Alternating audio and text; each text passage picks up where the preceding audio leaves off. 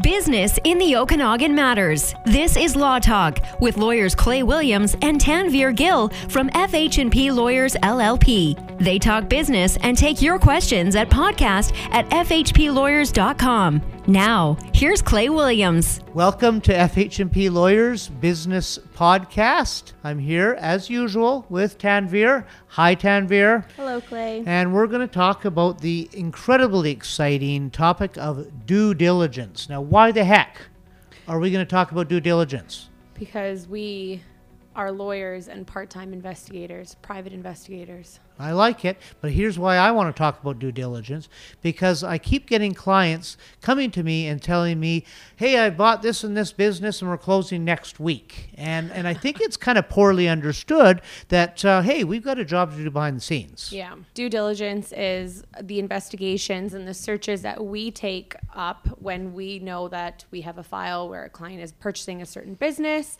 And we can even talk about it in the real estate context, because there's due diligence, tons of due diligence that we do for real estate. But since this is our business podcast, there's a lot of searches that we do in terms of the business that you're looking to buy. And so that is the due diligence that we're looking at. The due diligence is a good process, and it's the process whereby we figure out a lot about the piece of land or the company that is being purchased. And, a lot of this stuff will tell your client about what they're buying and what risks they're taking on, and even really how much it's going to cost to run that business. For instance, one of the things we're going to do is do a court search. Well, that court search is, of course, really important if you're buying shares, because you're going to assume whatever lawsuits are outstanding. But also, if you see that there's a whole bunch of lawsuits, that might give your client some information that, hey, this is a risky industry, and it's going to take me some time to be in court. It's going to cost me. I better take a look at the insurance costs, that type of thing. Yeah. So, let's talk a little bit. But we do a lot of that stuff, and there's other people involved sometimes too. And I guess as usual, we usually work hand in hand with accountants, depending on. I knew you were going to say accountant. It seems like a real theme with us, but we'll often be looking. We'll be doing due diligence and obtaining certain things, and there's a kind of a parallel process going on. We might be getting the information sometimes, but there's often a parallel process with the client accountant. Yeah. All right. So when a client comes in and says, hey, I want to buy this company, or I want to buy the assets of this company, we're going to listen to what type of transaction it is, what type of industry it is, and we're going to recommend certain types of due diligence. And so we kind of in our minds organize those into kind of basic searches that should be done just about every time, and then lean searches, and then depending upon on the type of business being purchased, specialty searches or municipal searches. So Tanveer, why don't you tell us about what basic searches are? So some of the basic searches that we would be doing are, and we're probably doing this on every single file, is going to be a corporate search. That's a search on the actual company itself. It'll give you sort of a little primer on whether the company's in good standing or not. It'll show you who the directors are, where the registered records office is. We'll do a litigation search. So we'll search court records just to see if anything pops up there under the company, and we'll usually search the individuals behind the company. And then we'll do a Bank of Canada search, and this is more so for inventory, depending on the business itself. We do bankruptcy, insolvency searches, which are very important. Personal property registry searches, again, depending specifically on the company, I would say, the business. A bailiff search, and then usually a land title office search if the company holds property. Yeah, and I think it's important, even in these basic searches that, I don't want our listeners to think doing a corporate search is a little snippet. I mean, we've got to read all of the articles. We've got to read the registries and find out, who owns the shares and who's the directors are, who the officers are, what the rights and restrictions of the shares are, and that's really important depending on the transaction. Yeah. So with respect to what we're looking for, I think to a large extent that depends upon the type of business that we're buying, whether it's an asset purchase or whether it's a share purchase. To a large extent, that corporate search could be lesser or more extensive, depending. Yeah. But those are the type of searches we're going to recommend for everything. Yeah. And so that's why we call them the kind of basic searches that should be done, no matter what. Yeah. So another thing that we're going to look at is statutory searches. And really, depending upon the business that we're buying, we're going to recommend things like searching in the Employment Standards Office and Ministry of Finance, WorkSafe BC, Canada Revenue Agency, and, depending, there could be a Ministry of Energy or Ministry of Forests and BC Safety Authority.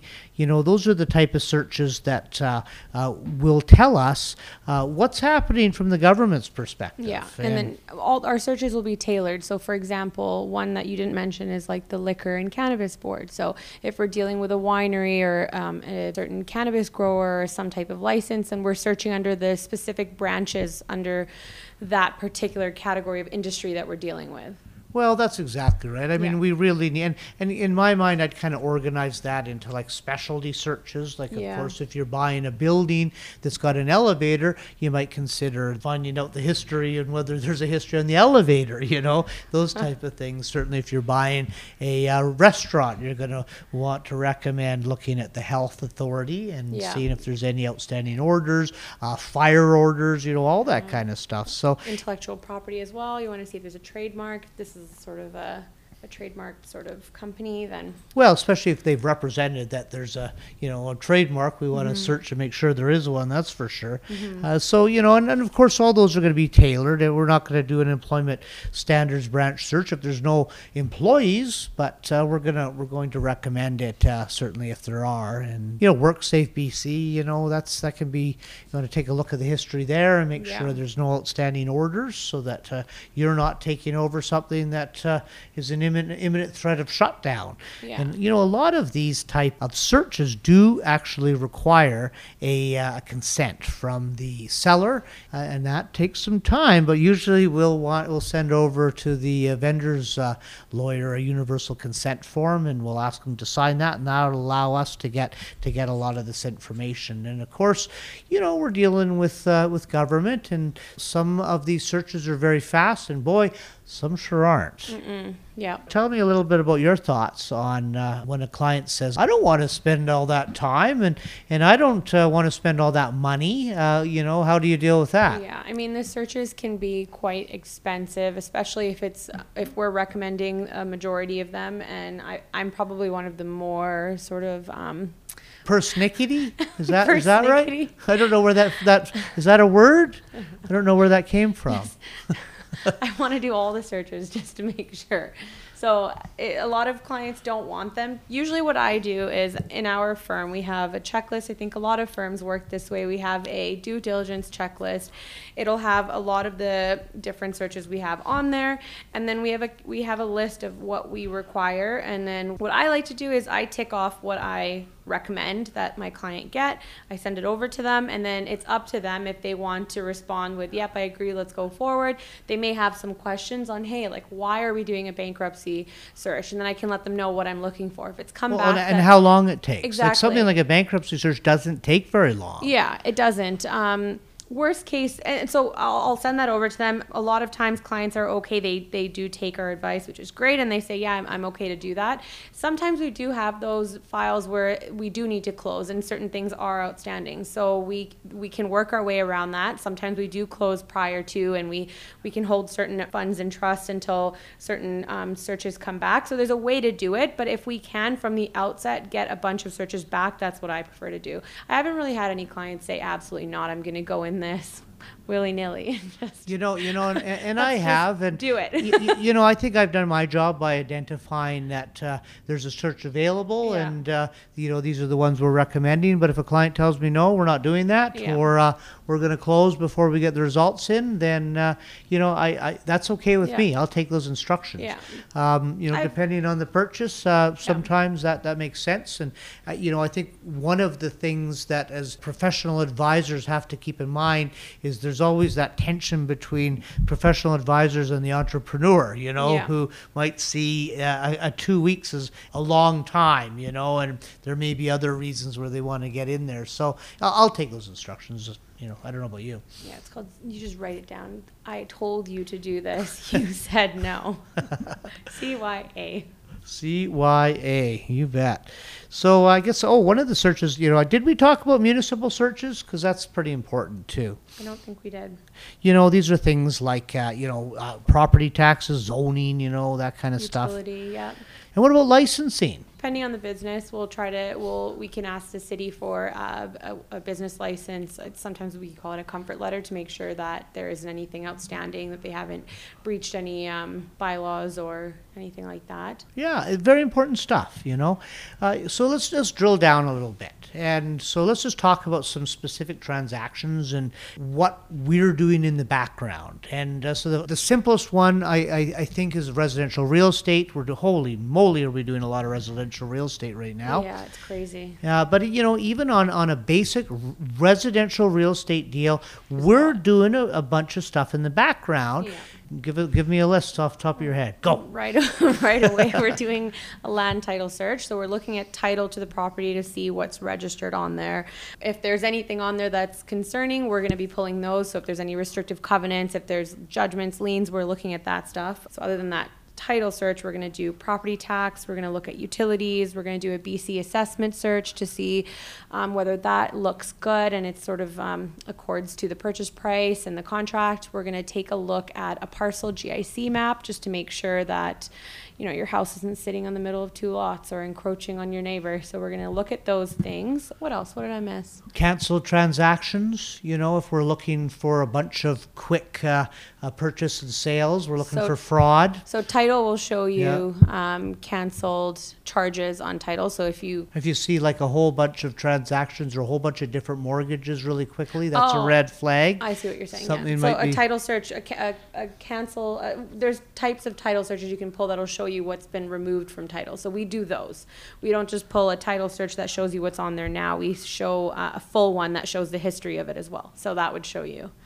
Some of the things we don't do in residential usually are zoning. Typically, no, because at the time that residential files are hitting our desk, the mass majority of them, subjects are already removed, the deposit's been given, and we're there to sort of help out the transaction to get it to close.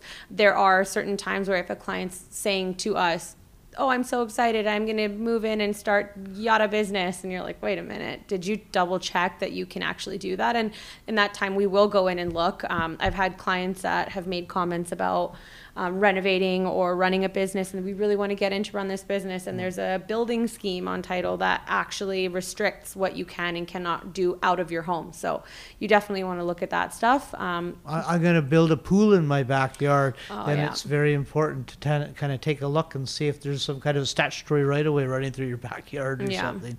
So, I don't know about you, but the same thing, I'll tell the client, do you want me to do a title review? And, sometimes they do, and sometimes they don't. Mm-hmm. And so I'll take those instructions, even on a residential deal. And what about strata? Mm-hmm. So again, if people want strata bylaws and rules and they want a depreciation report looked at prior to subject removal, then we do that as well. Once subjects are removed and we have the file and we're just helping it close, we don't often go back and then review strata documents after the fact, because at that point you've removed subjects. We still can, but not as common, I would say. I think it's more and more common, though, that we are getting files before the conditions, before the subjects are off. Yeah. And so we're doing more and more of that kind of stuff. Mm-hmm. And boy, doing a strata review can be very time consuming, eh? Yeah.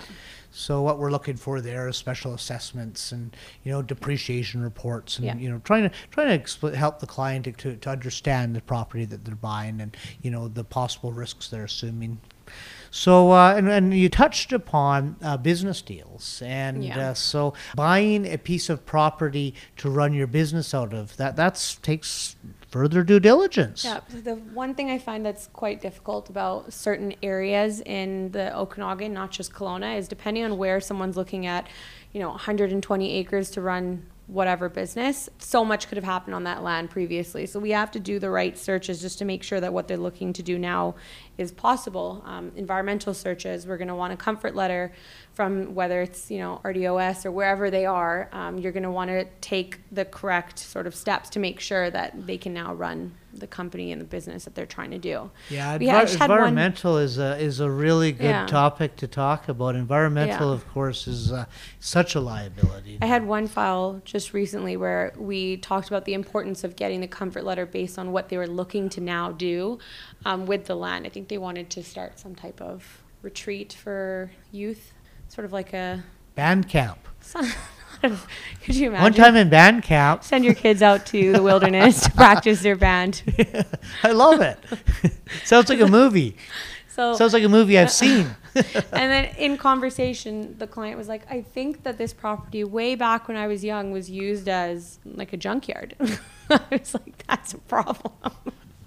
So we talked through, the remediation rules and what happens now, because there's been changes to the Environmental Management Act in terms of what they consider contaminated, what they consider industrial uses. So junkyard is definitely on that list.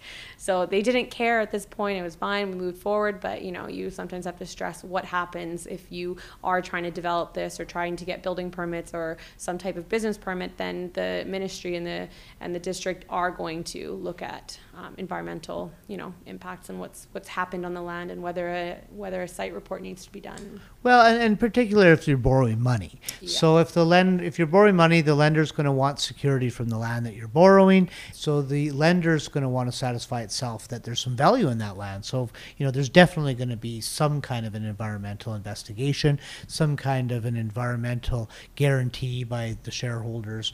That's just the way. So at least you're not going to get away without a phase one, basically, now on an environmental property. Hopefully that's where it ends. Yeah. But it can sure be expensive. So anyway, these are things you want to do before you close on a property. And then with respect to a business purchase, do you want to talk about the difference between an asset purchase and a share purchase? So we've touched on this previously, but if you're purchasing shares, what you're doing is actually purchasing the shares of the company. So there is already, for example, Sanitize Kelowna Limited. You're purchasing the shares within Sanitize Kelowna Limited. So you're going to be purchasing the shares to become that company. So versus assets, you're going to be purchasing the assets that are owned by Sanitize Kelowna Limited. So if they have, they're a cleaning company, they have a bunch of different contracts in place, they have equipment, they have a area where they run their office out of. If you're going to be taking over the business, most likely you're going to be looking to do a asset sale. So the rule of thumb, the wants an asset sale to limit their liabilities. The seller wants to sell shares to maximize their tax deductions. But certainly if we're acting for the purchaser and we're buying shares, we're doing a much more thorough investigation. For shares, yes, because like I think you already said this, but the liabilities of the company are then going to be your liabilities. Versus with assets, we draft our documents in a certain way. We're taking certain representations and warranties from the seller, so it's not as risky as when you're doing the shares. So yeah, we're still doing due diligence in both, and we're getting reps and warranties in both, but it's definitely more risky with shares. All right, well, I'm hoping the takeaway there is it takes some time to close any kind of a deal. I'm hoping our listeners will give us that time because, you can sure learn a lot. You can sure avoid some problems down the road if you give us some time to do the due diligence. Kind of an unexciting topic, but boy, I think a pretty important one. Yeah, I agree. If there's listeners out there, potential clients that have, a certain business that they're looking to buy, if you guys have questions about maybe even just what the clients can do in terms of becoming a little bit more sophisticated, asking the right questions prior to coming into us with an actual contract in hand, we're always here. We're willing to help. So give us an email, give us a call. And Clay, my mom wants to let you know that you have a face for radio. Oh, that's really nice. Yeah, she emailed me today. Can you let Tell your Clay mom he know has I the face for radio. used to like her. FH&P Lawyers are rooted in community and ready to help. Send your business law questions to podcast@fhplawyers.com.